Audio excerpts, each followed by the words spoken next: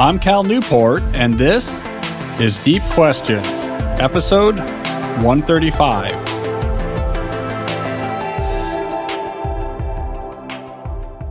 I have a trio of short book-related quick announcements. Number one, longtime friend of mine and friend of the show, Ryan Holiday, has a new book out. It is called Courage is Calling. It is the first of a 4-book series that Ryan is writing, each looking at one of the cardinal virtues. Ryan has really mastered this format that he now, I think, really owns, where he takes a topic like stillness, or in this case, courage, and then he illustrates it through the erudite selection of different historical or literary examples. And I think it's a really effective format. It's something that suits well his hyperliteracy. He reads all the time, and is something that I'm sure he is going to sell, to use an official industry term, all the copies of. Anyways, I know you, as my listeners, like Ryan Holiday because my Ryan Holiday episodes do well, so check that out. Courage is Calling. Second announcement, some people are asking me how my ill-conceived decision to try to read a 600-page Intro to Film Studies textbook in 1 week, how that was going. Well, I'm hanging in there. I've passed the 400-page mark. I am making my way to that final 100 pages, which is a synthesis of everything in the book applied to the movie Citizen Kane. And my goal is I am going to watch Citizen Kane for the first time in my life, having made it through all 600 pages. I don't know that I would recommend casually reading a textbook just for no reason. I mean, even for someone who reads a lot, it's a little bit of a slog, but I'm getting there. 400 pages in, 200 pages to go, and then the big Citizen Kane watch. So to balance that out, I guess we can call this the third announcement. I've been reading, it's not really an announcement, it's just a note. Let's call this a note. I've been reading this new book, The Big Picture, by Ben Fritz. It's a couple years old. The subtitle is The Fight for the Future of Movies. It's a nice adjunct to the textbook I'm reading. It might be considered a depressing adjunct, actually, because the author of the textbook is so into auteur cinematography, auteur directing, auteur writing, and all of the expressive possibilities of the film medium. I'm now very impressed by film as an artistic medium. The Big Picture is about how, in the last 10 years, basically the model of making films for adults disappeared, and why it disappeared, and why now all of the movie and cinema is, all the money rather in cinema is focused on franchise movies built around worldwide recognized IP, be it Marvel characters, be it Hasbro toys, be it Legos, for God's sakes. So anyways, really interesting book. Ben Fritz is an LA Times reporter, really gets into this is the economics behind why that change happened, and here's the reality of how that change is being implemented. It draws heavily from those leaked Sony emails, so we get an inside look at Sony's their film division's collapse. They were really built around star-driven vehicles, so Will Smith and Adam Sandler were their big stars. That all fell apart in the first decade of the 2000s. Now putting Will Smith as the star of a movie based around an original idea that cost $70 million to make, that was the bread and butter of the film industry throughout most of my adult life. Now you can't do that today. You would lose money. Anyways, no ulterior motive here. I'm just saying I'm reading this book, and it's interesting. And I read Ryan's book, and it's interesting. And I'm reading this textbook, and it's interesting, but I wouldn't recommend doing that. All right, that is enough preamble. Let's get started with today's show. And as always, we will start with questions about deep work. Our first question is technical, comes from Maria. She says, can you describe virtual office hours from the viewpoint of a participant? For example, if you are talking with one person and a second person arrives, do they just hang out in a virtual waiting room akin to standing outside of your office? Good question, Maria. One I have a ready answer for because, of course, as a professor, especially as a professor who in the last year was doing everything virtual, I know all about these different technology platforms. And the answer is yes. The standard streaming video conferencing platforms have a waiting room feature.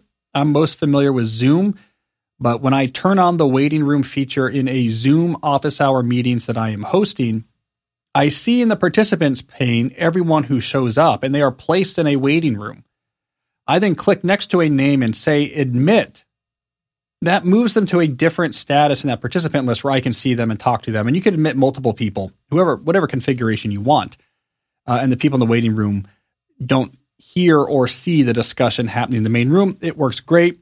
But just as a reminder about this broader point of office hours, this is one of my big recommendations as a piece of low-hanging fruit for minimizing ad hoc back and forth unscheduled messaging in your career, in your job. Everyone should have office hours multiple times a week at known times where your office is open. And if you're at all virtual, your Zoom with waiting room is turned on or whatever technology platform you use. And you want to defer as much as possible any conversation that's going to be relatively quick but involve multiple back and forths. Move that to office hours. Do not let those conversations unflow with back and forth emails. Do you think we should have a meeting? Yeah, I don't know. How about next week? No, next week is not good. What if we did it on the week after on Tuesday? Well, Tuesday afternoon could work, but Thursday's better. I could do Thursday. Could we do it before noon? Yeah, but it has to be 10. Yeah, okay. How about 11:30? Okay, that works. That interaction I just had in an office hours requires basically as much time as you just heard, 30 to 40 seconds. As a back and forth email conversation, that's going to take 7 to 8 messages. Each of those messages is going to require up to 10 inbox checks to make sure that you see that message soon after it arrives so you can knock the ping pong ball back over the proverbial ping pong ball net. And so we're talking 50 to 100 context shifts induced by that message, that interaction. So this is why office hours are such an effective piece of low-hanging fruit. It seems annoying in the moment. Why do I have to wait till tomorrow to talk to you about this meeting? Can't I just shoot you off an email and get it off my mind temporarily right now? But don't think about right now. Think about the 50 to 100 context shifts that conversation will require if you kick it off with an email right now. And imagine replacing that with 40 seconds at your office hours. Just have a list on your computer, things to discuss at, Cal's next office hours, throw it on there. It's out of your head. When you get to office hours, you have a list of 4 or 5 things to talk about. Boom, boom, boom. We really should be doing this much more. Hey, by the way, just a quick note on office hours. When Deep Work came out in 2016, I wrote an article for the Harvard Business Review. And it was in this article, it was surrounding the release of Deep Work, but it wasn't really about Deep Work. It was the very early stages of me testing this idea about the way we communicate is broken. And the idea that I explored in that 2016 early stage thinking on email article was office hours. So we can actually place this idea at the very beginning of the intellectual trajectory that eventually led to all the theory that makes up my latest book, A World Without Email. Our next question comes from Jeff. Jeff asks, is time spent in front of the computer screen a bad thing? Jeff elaborates that he works in IT and that he is a remote worker and has been even before the pandemic. He notes that he's at his computer screen almost all day. His time is split between quote-unquote required tasks, but also doing other things like reading up on new technologies or watching training videos. So he's wondering, is this a problem that I'm in front of my computer screen all day during the workday? Well, Jeff, I don't think being at a computer screen is fundamentally negative. Obviously, as a writer and a computer scientist, both of those roles, by definition, involve quite a bit of time in front of a computer screen. I think the issue, as you are probably intuiting or head nodding towards in your question, is too much consecutive time in front of a computer screen. That can be draining. Not just in the obvious physical sense of your eyes get strained and you get those optical nerve located headaches, etc. Yeah, that can happen if you're staring at a screen too long, but also you're sitting. So you're sitting a long time if you're stuck in front of a computer screen, and that has its own negative consequences. And it can just be tiring to your body and your brain to, like, why aren't we moving? So take the screen aside and just look at what's induced with your mobility by looking at a screen so that you're not moving for a long time. That can be an issue in the long term. So in an ideal world, you might do something like my friend Brian Johnson does. You might know Brian Johnson from my ad reads for Optimize. So this is the founder of the Optimize Network. One of the things he does is he has a timer, and I forgot exactly how long the timer is set for, but it's shorter than you would think. I think it's like 20 minutes or something like this. Anyways, he read somewhere that there's a maximum duration that you should sit before it's a problem. And it's not as long as you think. It's less than an hour for sure. And he works from home. When his timer goes off, he jumps up and does a quick burst of exercise. I think he does something like 10 burpees or 10 push-ups or some pull-ups, like pretty intense but really short exercise. Like gets all the blood flowing and the muscles moving. Then he goes back to work. So it's not like you're disappearing for an hour. But he's doing that, 2 or 3 times an hour. Physiologically, that probably makes a lot of sense because it prevents your body from shifting into a shutdown mode where we're not moving, we don't need our muscles, we don't need the blood really flowing, let's conserve. So I like that idea. Also, ideally, you would probably have longer breaks outside, sunshine, light, being a part of nature in the seasons, cold in the winter, hot in the summer, 2 or 3 times a day. You start off your day with a long walk, you have a mid-morning long walk, lunch outside, an afternoon 20-minute walk before you finish out your day. Like that probably would be optimal as well, so that you're not just moving, but you're getting fresh air and you're connected to your world around you and you're giving your brain a chance to unwind and release between tasks and get some break. I think that would be ideal as well. All right, so this is my ideal word prescription. Twice an hour, you just like get up and do something real quick. It barely changes what you're doing. A couple times a day, maybe 3 times a day during your workday, you actually leave and go outside. That shouldn't be so hard, but it is. And the reason why that is so hard, and I hope, Jeff, you'll excuse me digressing here, but I think the reason why that is so hard comes back to this 20% rule that I talked about in a New Yorker essay last month, which is that knowledge workers tend to do about 20% too much. Like the collection of all the different things on our plates, the tasks we have to do, the committees we're on, the meetings that are coming up, the projects that we are a part of, usually adds up to be about 20% more than we have time to easily handle. In those situations, you're continually feeling the pangs of time famine. So to get up and even do 2 minutes worth of push-ups suddenly feels like a problem because you're rushing to get something done. Certainly to get up and go for a 20-minute walk, you say, how can I possibly do that? I have 30 minutes between these 2 meetings and I have to respond to these 10 emails.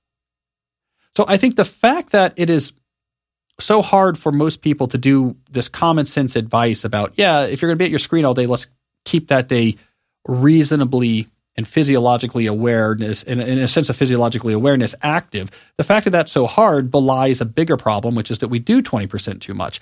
My argument from that piece, my argument right here, is that if you could wave a wand and change your schedule so that you had about 10% less than you had time to easily handle, doing the push-ups every 30 minutes, doing the walk every couple of hours would be no problem because you'd have give and breathing room in your schedule.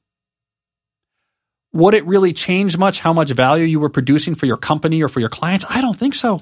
I don't think the epsilon between having a little bit too much to do and a little bit not enough to do, the epsilon in terms of what you produce, I do not think is that big. And yet the impact on your affect is really large. So I'm basically taking a simple question. Is it bad to sit too long in front of a computer screen? And I'm trying to get from this to a much larger polemical point, which is the shift between having too much to do and not quite enough to do, or an amount that's easily handleable, is a shift that could make a massive difference, not just for moving, but in all aspects of stress and effectiveness and quality of thought and recharging and creativity and everything, just human happiness. And yet we find that gulf to be really difficult to make, and we should really think about why. Read that article if you want some theories about why I think we end up doing 20% too much. I go back and deconstruct Parkinson's law. Interesting article. But I just wanted to make that point. That type of activity should not be hard, and it is. We should worry about it. All right, we got a quick one here from Safat, who says, how do I keep reminding myself about my goals when I'm in a potential danger zone for distraction? Well, Safat, that is only an issue if you are running your day on the list reactive method, where essentially you just ask the question, what should I do next? Allowing inputs like Slack chats or emails helping to drive that decision. If that's the mode you're in, just reacting to stuff incoming and constantly asking, what should I work on next? Then you are likely to see your work veer farther and farther from your goals. You are likely to see the footprint of distraction get larger. The solution is to stop using the list reactive method and go to something like my multi-scale planning. On the scale of an individual day, I would suggest time block planning. Go to timeblockplanner.com to see the video I recorded about how this works in more detail. But when you're time block planning, the only thing you have to remember to commit to is I'm going to follow my time block schedule. And that's telling you what you should be doing at any given moment. So you don't have to have this conversation of, maybe I should go do something distracting. You commit to the schedule, you make reasonable schedules, you put breaks into that schedule, you put time to do distraction into that schedule, and you follow the schedule. Now you don't have to worry about constantly debating with yourself, is now a good time for distraction? What about now? What about now? Then when you hook that up to the two larger granularity scales, weekly and quarterly planning, what you end up doing is then guiding these time block plans on trajectories informed by your goals. And so all you're doing each day is saying, I'm trying to follow my plan, but these plans are informed by your weekly plans. Your weekly plans are informed by your quarterly plans, or those quarterly plans involve some serious thinking about what you're trying to do with your life. It all connects together. So Safat, don't try to just wing this. Don't try to just be inspired in the moment and say, what can I do that's good for my goals? You're not going to get that far that way. You need more structure, multi-scale planning. I think that was what you need to get there. All right, here's another good, quick technical question. Sally asks, what do you think about monthly planning? Is it as relevant or necessary as the quarterly or weekly planning that you talk about on your podcast? Well, Sally, I think it's fine if you want to use monthly planning. I think it's redundant. Like, a weekly plan is a good time to look at the week ahead of you and see how to move the chess pieces around on the scale of days to figure out how to get the most out of that week. Quarterly planning, I think, is a good scale to think about, okay, where am I on my bigger picture visions for my life and my career, and what can I do this quarter to make progress? The monthly scale, I've tried it before. I just think it falls into a gray zone between those two extremes that's not as useful. It's too short of a interval for you to be revisiting, I think, your bigger picture goals and connecting your life to your vision. It's too short of an interval for that, but it's too rough of an interval to inform, let's say, each day what you should be doing, the nitty gritty of how you want to unfold your time. The week is a better interval for that. So I just find it redundant. I'm not going to be mad at you if you want to do monthly planning. All I would say is just don't give up the granularities that we know work: quarterly, daily, weekly. If you want to throw in a monthly in there to revisit your quarterly, that's probably what I would do if I did monthly planning. I would revisit and tune up the quarterly. Not start from scratch, but say, all right, did we get a little bit off? Do I need to tweak this? Has something come onto our radar? Like, that wouldn't be a bad discipline. Every month, tweak that quarterly plan a little bit. That's fine. But if you don't do monthly planning, I think you'll also be fine. Now, here's an interesting question. It comes from Diego. Diego says, help. I've accidentally become the amateur Jack Dorsey. I am seeking advice for an individual running multiple companies. So he gives a pretty long elaboration. He's young. Diego is young. His primary company is a record label, an independent record label, and it takes up a lot of time. During the pandemic, he found himself stumbling backwards into a tabletop gaming design company with a friend. He says, I have begun publishing my own games and have even started to earn a very small bit of money through it. A friend and I are in the process of setting up a formal company to publish more games in the future. He's worried about the time demands and wants to know what he should do. Well, Diego, I guess there's two scales at which to answer this question. There's the big picture scale about what you should do about this working life setup, and there's the small picture scale of, given this setup, how do you organize yourself? Let's start with the small scale question. I would treat these as two separate roles. Have a separate task board, for example, for each of these roles. In your strategic plan, you're going to want a separate vision. Let's see. Let me actually unify my terminology here. Quarterly plan. Sorry, I'm trying to be better about that. In your quarterly plan, you're going to want to have a separate vision for both of these roles. So for the record label and for the tabletop gaming company, so you're clear about both. If you want to have two separate documents, I think that is fine. And so when you're building your quarterly plans, you have one for one company, you have another for the other company, each quarterly plan serving that particular vision. And then, so now you're keeping your tasks separated in the different task boards. When you do your weekly planning, you're looking at both quarterly plans, you're looking at both task boards, and you're trying to balance the two to the extent that is reasonable. Some periods will be way more busy for one company than another, and you just do that balance as needed. This is where having your quarterly plans for each is useful. So you see where you're trying to get at the end of the quarter. So even if one week is a little bit quiet on the gaming company, you have your reasonable goal that you might catch up on another week. I mean, strategically, that's what you need to do. If it's too much work, though, if it's a source of stress, I would get out of one. So that's my bigger picture advice. Be very wary about running two companies. I would say in this situation, the tabletop gaming situation, you have huge autonomy over that. You're doing it for fun. It's not making you much money. Configure it in a way that's going to have a minimal footprint on your schedule. Maybe move that over into high quality leisure territory, sort of out of your work territory. I would really suggest be careful about preventing that from moving into a big source of your logistical attention, generating issues that you have to respond to, headaches, large time requirements. That's when it's going to cause a lot of stress as it steps on the schedule for your other company. The context switching between the two would also be a pain. So that's what I would do, honestly, at the big picture, is keep the game thing a hobby or invest in your friend to start a company that you are informally advising and can help when you can, but don't have a huge day-to-day role.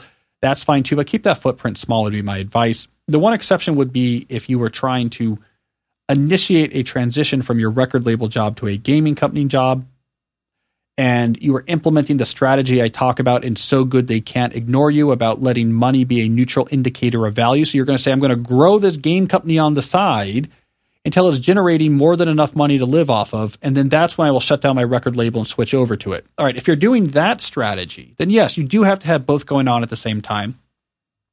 You do have to be giving both a lot of attention. You are going to have to work harder than you normally do and have more stress than normal. The small picture things I suggested about multiple task boards or quarterly plans will help. But there, it's short term. Like I'm doing this to see if I can get the money from this company up to a place where I can take it over. And so there's a pain, but it's a short term pain. That's okay. But I would avoid a steady state if all possible, where they're just both taking up a lot of time. And it looks like this is just going to be the state of affairs into perpetuity. I would rather have more free time to use autonomously and with less restrictions than have two different interesting things going on, but both making big demands on me. This podcast is sponsored by Blinkist. As you've heard me say before, ideas are power, and the best source of good ideas are books. The problem, of course, is figuring out which books are worth your time. This is where the Blinkist app comes in. Blinkist takes top nonfiction books, pulls out the key takeaways, and puts them into text and audio explainers called Blinks that you can consume in just 15 minutes. The way I like to use Blinkist is that when there's a topic I want to know more about, I will come in and consume the Blinks of several books in that area, get the lay of the land, and figure out which of these books, if any, is worth diving deeper into, and only then do I buy the book to actually read. Now, let's say, for example, you read Yuval Harari's Sapiens, and you're wondering, what's Homo Deus about? What about his 21 lessons for the 21st century? Well, you could just go on the Blinkist and listen to the Blinks for both of those books and figure out right there, is this going somewhere I want to read? Or maybe you're interested in the blockchain. Well, I'm looking right now at the Blinkist website, and Blockchain Revolution is one of their more popular Blinks. 15 minutes, get the basics, figure out if you want to spend more time with that book. Now, right now, Blinkist has a special offer just for our audience. Go to Blinkist.com/deep to start your free 7-day trial and get 25% off a Blinkist premium membership. That's Blinkist, spelled BLINKIST. Blinkist.com/deep to get 25% off and a 7-day free trial. Blinkist.com/deep. This podcast is sponsored by Four Sigmatic, a wellness company that is well known for its delicious mushroom coffee. Four Sigmatic's mushroom coffee is real organic, fair trade, single origin Arabica coffee with lion's mane mushroom for productivity and chaga mushroom for immune support. I like to drink this mushroom coffee right before each of my deep work sessions. The mushrooms give it a unique physiological footprint. So my brain begins to learn over time that feeling means deep work. That feeling means deep work, and I can shift into that deep work mode faster. Now, I know what you're probably thinking. Does this coffee taste like mushrooms? I can guarantee you it does not. It will taste just like the coffee you love. It brews dark and nutty and tastes incredible. And of course, with over 20,000 5-star reviews and a 100% money back guarantee, if you don't love every sip, you can get your money back. Now, we've worked out an exclusive offer with Four Sigmatic on their best-selling mushroom coffee, but this is just for Deep Questions listeners. You can get up to 40% off plus free shipping on mushroom coffee bundles, but to claim this deal, you must go to foursigmatic.com/deep.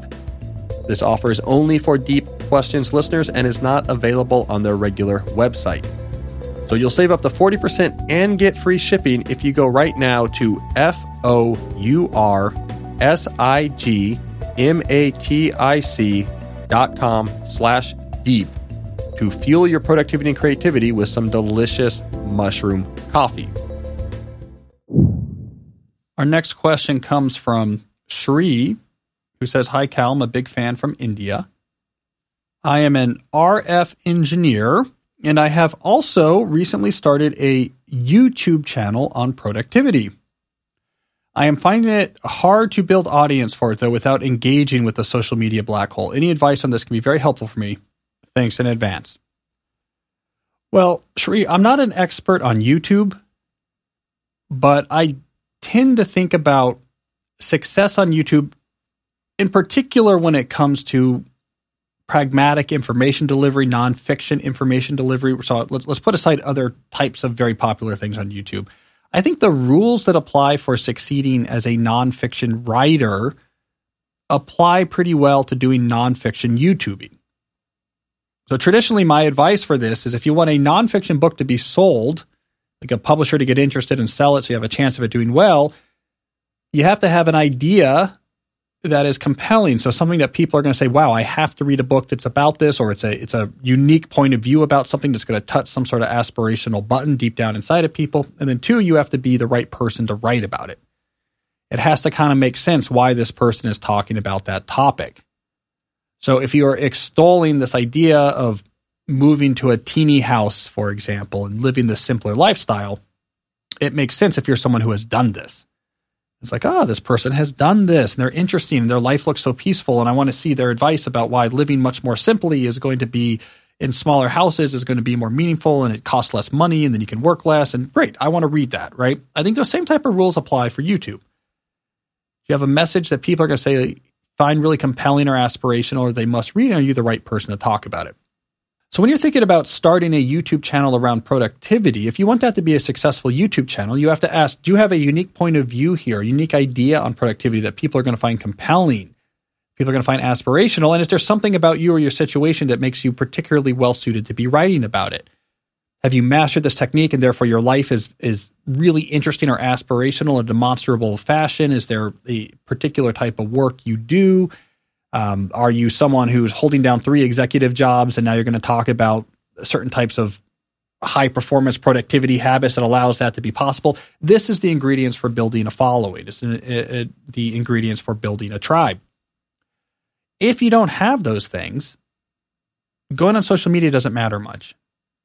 And this is one of the big lies that the social media companies have implicitly implanted into our cultural understanding of content and community, is this notion that, vaguely speaking, being on social media talking about things will spread the word of those things, and then people will come to you, and that's how you build audiences, and it's how you sell books, and it's how you make your comedy shows sell out, and it's how you get your foot in the door in Hollywood, or whatever it is. But that's rarely the case. I mean, ultimately, it's producing the right thing, being the right person to produce it. There's a million ways audiences then grow. And maybe through social media, people talk about your thing using social media. You know, my book is talked about. My books are talked a lot about on social media, even though I don't use it. But this idea that you being on social media is the key for you breaking out or not, I just don't think is true. So if you want your productivity YouTube channel to succeed, you have to ask and answer those two questions. And I checked it out, and I like your content, but I don't know, looking at your videos, what is Shree's unique point of view? What is his take here that is interesting or aspirational or presses a button or makes me feel like I need to know how to do that? That's a great goal. I'm very excited about that. And what is it about you that makes you the right person to talk about it? And I don't think answers to either of those questions are clear yet. So solving those questions is what I would do. And I think you absolutely can, by the way. Use yourself as an experimentation, build something interesting in your own life, use productivity ideas, develop them or evolve them into an interesting way that makes your life interesting in a demonstrable way. Know what you want to say, be the right person to say it, and then come say it with confidence. And I think people will find it, whether or not you're tweeting about it a lot or launching a lot of TikTok videos about it or not. All right, we have a question here from Patrick. Patrick says, what principles would you suggest focusing on in training new hires and coaching existing support staff at my law firm? Well, Patrick, there's a lot of different things, of course, that are relevant when training. I'll just focus on one that happens to fall within my sphere of interest, which is systems. I think it's really important when someone comes in, they're new to a job or they're in a support role in a job or it's a lawyer role or whatever the role is, to be clear, what is work at this office? What is your work? There's these type of demands that are going to come in. They're going to come in from these places. As they enter your world, like how do you triage them? How do you capture them? How do you organize them? How do you take the hours available in your day and figure out what to do with those hours? How do you plan out your weeks and months? Like, how do you actually execute the task of being a professional in this job? One of the big arguments I've made in my writing, I've made this argument a few times in recent New Yorker pieces, I make this argument in A World Without Email, is that the degree to which in knowledge work we just leave this up to the individual. We say, we're going to give you good objectives. We're going to give you inspiring mission statements. Everything else is up to you. I'm not going to tell you how to do your job. When we err too much on the side of personal autonomy when it comes to work organizations, people get swamped. People get lost. People get drowned. Because it turns out it's really, really hard, actually, to figure out how to best filter and organize and tackle these complex, shifting, unrestricted incoming workflows. So that's actually what I would focus on in training. And I might even go through some basic version even of the type of multi-scale productivity systems I talk about. You time blocking your day. Do you have a weekly plan for the week? Is there a quarterly plan in which you're looking at your whole quarter? Is there a place where external systems where stuff is stored and made sense of so it's not just in your head? I would think through a lot about my company's culture of triage. To what degree do you have freedom to say no to things? When should you say no? When should you defer? How much work is a reasonable amount of work for you to be doing? And how do you measure that? And what's the acceptable thing to do when that work becomes too much? I would think about communication protocols.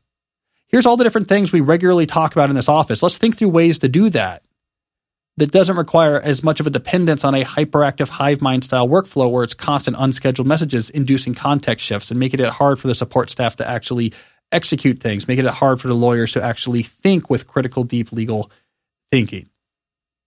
So that's what I would do. If I ran a company, that would be a big part of it.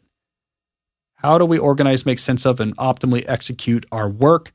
That is the core of what knowledge work is. And yet we just think if we just leave this up to the new 23-year-old support staff hire and the new 29-year-old fresh out of law school legal hire, just say, figure it out, then I'm sure they'll be fine. But they're not. And the people who end up getting ahead are either those who through circumstances or constitution can just take the stress and outwork everyone, or you allow weasels like me who, for whatever reason, think a lot about productivity system to get a lot more done with our time and get disproportionate advantages over our smarter peers who are maybe more overwhelmed. This is not what we want. So, Patrick, teach them how to actually do the mechanics of work in a thoughtful way. Let's do one more work question. This one's from Makul, who says, a few weeks ago, I joined a startup as an intern. I collaborate with the designers and the management team. We have a morning meeting every day, and after that, we all start working. There are some days when I need a response from the designer or the management team to move forward in my work, but most of the time, the response is delayed. This leaves me with empty blocks of time. Well, Cool. I'm going to say if this is happening regularly, you probably need to get more structured about the work you were doing. So, I mean, I think what's happening here is you just kind of start working on things. You get a few hours into the day and say, oh, I need more stuff. And it'd be just convenient if the people I need that stuff from could just give it to me, and I'll work until I get stuck again and then ask them for more stuff, have a question, whatever, and get that information and keep moving. The alternative is to get more structured about your work. You're really thinking through, this is the thing I'm going to work on this week or for the next 2 weeks, or here's one of the projects I'm working on. And I really want to think through what's needed to do that project. And maybe it really kicks off with a meeting with the people I need, and I can get a lot of answers from them. And it's pretty clear like what I'm working on for the next few days and where the choke points might be. And here's when I'm going to check in. And then when you get to those daily status meetings, you kind of know what you should be asking for because you see the whole bigger picture of what you're working on. In other words, what I'm trying to get to here is that if you find yourself too often needing unscheduled ad hoc information injections to keep making progress, I think your progress is too ad hoc itself. Now, I know it's hard. You're an intern, so some of this might just be you don't know what you're doing yet. It's unclear what the dimensions of this project are. You are going to have some downtime. That's okay. But where you should be moving is towards structure, projects that give you enough structure that once you get what you need, that daily status meeting is enough to keep these projects going. Even if one gets stuck, you have another one to go on. I think that is the goal you should be aiming for. All right, that's enough about deep work. Let's do some questions about the deep life. I want to start here with a quick logistical question about the podcast. It came from Luca. Luca asked if I could give feedback to people who submit their questions. He said, without feedback after you submit your question to the podcast using one of my surveys, that it can feel like you're just sending your message out into the ether to a bot. This is what Luca's talking about. And for those who don't know, the way I get the questions for these podcast episodes is every few months, I send a link to a survey to my newsletter subscribers. Because these are people I know who know my stuff and my thoughts and my philosophies well, so they're going to ask targeted questions. So if you want to participate, you have to sign up for my newsletter at calnewport.com, and then a few times a year, you will get a link that gives you a chance to submit questions. So, Luca, I understand what you're saying, that it probably does feel like I empathize with this, that you submit a question to the show and you don't know. Is it going to get answered? Did I get it? Etc. The reason why I can't respond to each of these is simply just because I get too many. I have to go through a lot of questions to get the questions that make it onto the show. I was just looking at my account here for the first year of the show for 2020, for example, I think, and the show was only around for some of 2020. I had close to 2,000 questions submitted that I worked through. We are at close to 1,000 questions now in 2021 so far that have been submitted. So I do read them all because I go sequentially when trying to take out the questions I use for the show, but it just would be infeasible for me to actually directly respond to them. So I appreciate you asking, and I just want you to know that I empathize with what you're saying there and wish I could help more. All right, we have a question here from Lorenzo, who asks, do you think it is correct to identify the core of your thinking as deep intentionalism? Lorenzo elaborates that he is an adolescent psychiatrist in northern Italy. Just as an aside, Lorenzo, when I first read this, I thought you meant that you were an adolescent-aged psychiatrist like Doogie Howser, and I was thinking a Italian Doogie Howser psychiatrist would be a great premise for a Netflix series. So for all you TV showrunners out there, keep that in mind. All right, back to Lorenzo's elaboration. He says, your books and podcasts are full of insights to help my patients develop a deep life.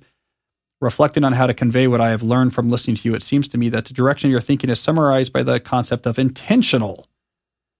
Using a Greek metaphor and following the practice of deep work and digital minimalism, we are like Ulysses, who decides to be tied to the ship's mast to listen without harm to the call of the sirens that lure us into the sea of distraction. It's a good point, Lorenzo. I think intentionality is, you're correct to point out that is a mainstay of my various philosophies. So if we're talking about deep work in particular, being very careful about what it is you're working on is a big part of it. If we're talking about the deep life more generally, there's a real intention. What matters to you? What do you spend your time on? Are you intentionally investing your energy in things that matter?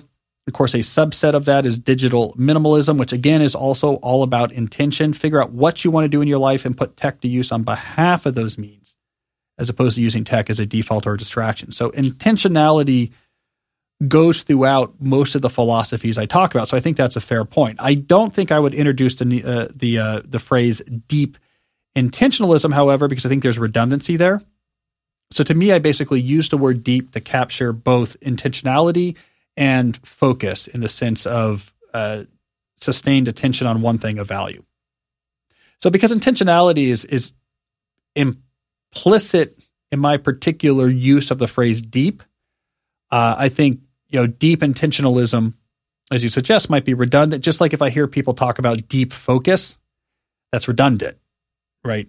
Deep focused work or something. Well, the deep captures the focus part, at least in my definition. So I like you pointing out the intentionalism. I like you giving a Greek reference, but I don't think I'm going to introduce the term deep intentionalism anytime soon. Sakashi asks, which phone and how many apps do you use? Well, I use an iPhone. I don't know what type of iPhone. The small one is usually how I describe it, because I think the big ones don't fit well in my pocket. What apps do I use? Look, I'm loading it up right now as I talk to you. So I use the text messaging to talk to my wife and family. I use Audible for listening to audiobooks. I use Spotify to listen to podcasts. I have a bus app on here I use when I take my older two boys to the bus stop in the morning. There's an app their school uses with a GPS locator on their bus, so you can kind of see where it is on the route. We've really mastered what is the exact time to leave our house to hit the bus stop with a 5-minute buffer to spare. So that app gets used every day when I walk my boys to school. What else is on here? I'm just scrolling through here. Oh, the MLB app is the other big one. So the MLB app allows me to listen to the audio of Washington National games or just check in on the evolving box score if I'm away from a radio or TV and a game is going on. Those are the apps I use. I go long periods of the day without my phone handy, and it seems to work just fine for me. We have an interesting one here from Pedro, who says, do I have any ideas for a keystone habit in the creativity bucket? So, of course, he's talking about the buckets that make up the areas of the deep life, and my advice that you define these buckets, and then for each you have a keystone habit you do most days to signal that you take that area of your life seriously, and then you do other things. You overhaul each of those buckets one at a time, and then over time you maybe take one of those buckets and do something radical within its focus, etc. There's this whole trajectory here of building out a deep life, but the starting point in my advice is often to have, in the areas that are important, some habit you return to and track. So Pedro is asking, let's say one of those buckets is creativity, that creativity is important to you. What's a daily habit that is going to help creativity? He says in his elaboration, I struggle to make it a consistent part of my life. Do you have any advice on designing a keystone habit that promotes a creative practice? For example, I am interested in drawing, and while I often do exercises to improve my skills, I rarely draw with the aim of producing original work. All right, well, my thoughts on creativity differs a little bit from the standard advice. I would say the standard advice is about you got to just create. And I think that's fine as a mindfulness exercise or as an exercise of expression. You know, I'm going to get my notebook and just draw. I'm going to write 2 pages of poetry every day, just get in the habit of creating. That's fine. But let's be honest, those exercises are not actually about fostering a serious creative ability. It's more about blowing off steam or getting in touch with yourself or having a moment of induced mindfulness because you get lost in what you're trying to do. But just sitting down and saying, I'm going to draw 1 picture every day or I'm going to write 5 pages of journaling every day is actually not, I think, a commitment to improving your creative skills. So what type of keystone habits actually improve your ability to produce creative output at a higher and higher level? I actually think more of the focus in that should be aimed at developing taste. This was a famous quote from Ira Glass that I recreated in my 2012 book, So Good They Can't Ignore You, where Glass talks about what's important in I'm paraphrasing, in creative production is increasing your taste or understanding of what's good and why it's good, getting that nuance, getting that exposure and refined understanding of your field. And it's the development of that taste that actually drives the quality of your own creative output. It gives you more ideas of what to try. It gives you more ideas about where your work actually falls. It allows you to stretch your work and actually get better. So I would worry before I worried about producing, I would worry on refining that taste. So if you're interested in writing, I would figure out what are the habits I'm going through to become a better appreciator of literature. And maybe I have a curriculum, right, of I'm going to go through this course on literature appreciation, that I'm going to take those books and read them one by one chapter a day. That's my keystone habit. But I'm reading these books against the backdrop of this online course I took, or this secondary source that really broke down what made this Melville classic so good. And then I'm going through the book piece by piece. I'm trying to improve my taste. If you're interested in films, you could do like the crazy thing I'm doing now. I'm going to read a little bit every day of a textbook until I finish this whole textbook. And then I'm going to apply it to watching Citizen Kane and really see, can I understand that instead of just saying, well, it's at the top of the AFI list, I guess it's good. Really kind of understand what's going on. And then after I watch Citizen Kane, I can go back and rewatch Mank. And instead of it being a bafflement to me what David Fincher was doing and why this was nominated for an Oscar, I can say, oh man, I get it. Deep focus style cinematography is like very difficult to work with. And I see what's going on here. That's what I would talk about with creativity, building your taste by building your refinement of understanding of the field in which you want to be creative. That's might be where my keystone habits would be aimed right now if I was you, Pedro. As that taste increases, now you can actually start later doing some production projects. I'm going to write this, draw this, film this, etc. Write reviews of this in a way that you're actually pushing yourself. You know what you're doing. You know where you want to get. That tension between where you'd like to be but you're not now drives you to get better. Taste is going to be that propulsive force that I think is going to drive creativity forward. All right, let's do one final question here. This one comes from Jake. Jake asks, as a college student, how should I approach digital minimalism? Well, of course, the foundation to my answer, Jake, is to read the book, Digital Minimalism, get into the weeds on the details there. There's a lot of ideas and principles. Study them like you would study a textbook. There's a lot of college student examples in that book. But I'm going to step back and give you a more focused piece of advice here. It's congruent with all the advice in that book, but let me just give you one focused piece of advice. 2.5 hours every day, I want you to spend without your phone. Without it in the same room. No ability to look at it. No ability to answer a text message. No ability to look at social media posts in a moment of boredom. You're away from it for 2.5 hours a day. It doesn't have to be consecutive. There could be a half hour here, an hour there. What you want to do at that time is up to you. Some of it could be outside. It could be walking or exercising, sure, but it could also be reading, right? My infamous, the longtime blog readers, Heidegger with Hefeweizen post. You could be at a pub and you're having a drink and reading a book and your phone is not with you. It could be you go to see a movie. You know, you're on a college campus. They're going to screen interesting movies or go to interesting talks, but literally don't have the phone with you. That's the key. It's not just you're not looking at it, you don't have it with you. Do that 2.5 hours every day, most days, just as a foundational first step. This is going to make a huge difference pretty quickly to your mindset, your ability to be alone with your own thoughts, to appreciate the world, to break that addictive pull that I have to be looking at this all the time, to destabilize that Pavlovian connection that says boredom means digital distraction, boredom means digital distraction. You're going to see benefits of this just spill out into all parts of your life. You're going to notice a background hum of anxiety start to dissipate or reduce. I'm telling you, if you want to do just one thing to convince yourself that this minimalism thing might be useful to you in your life as a college student, 2.5 hours a day. Now, I know the complaint, well, what if people need to get in touch with me? That 2.5 hours could ruin my social life. Like, who knows? What if that's when they announce the party? To which I'm going to call shenanigans.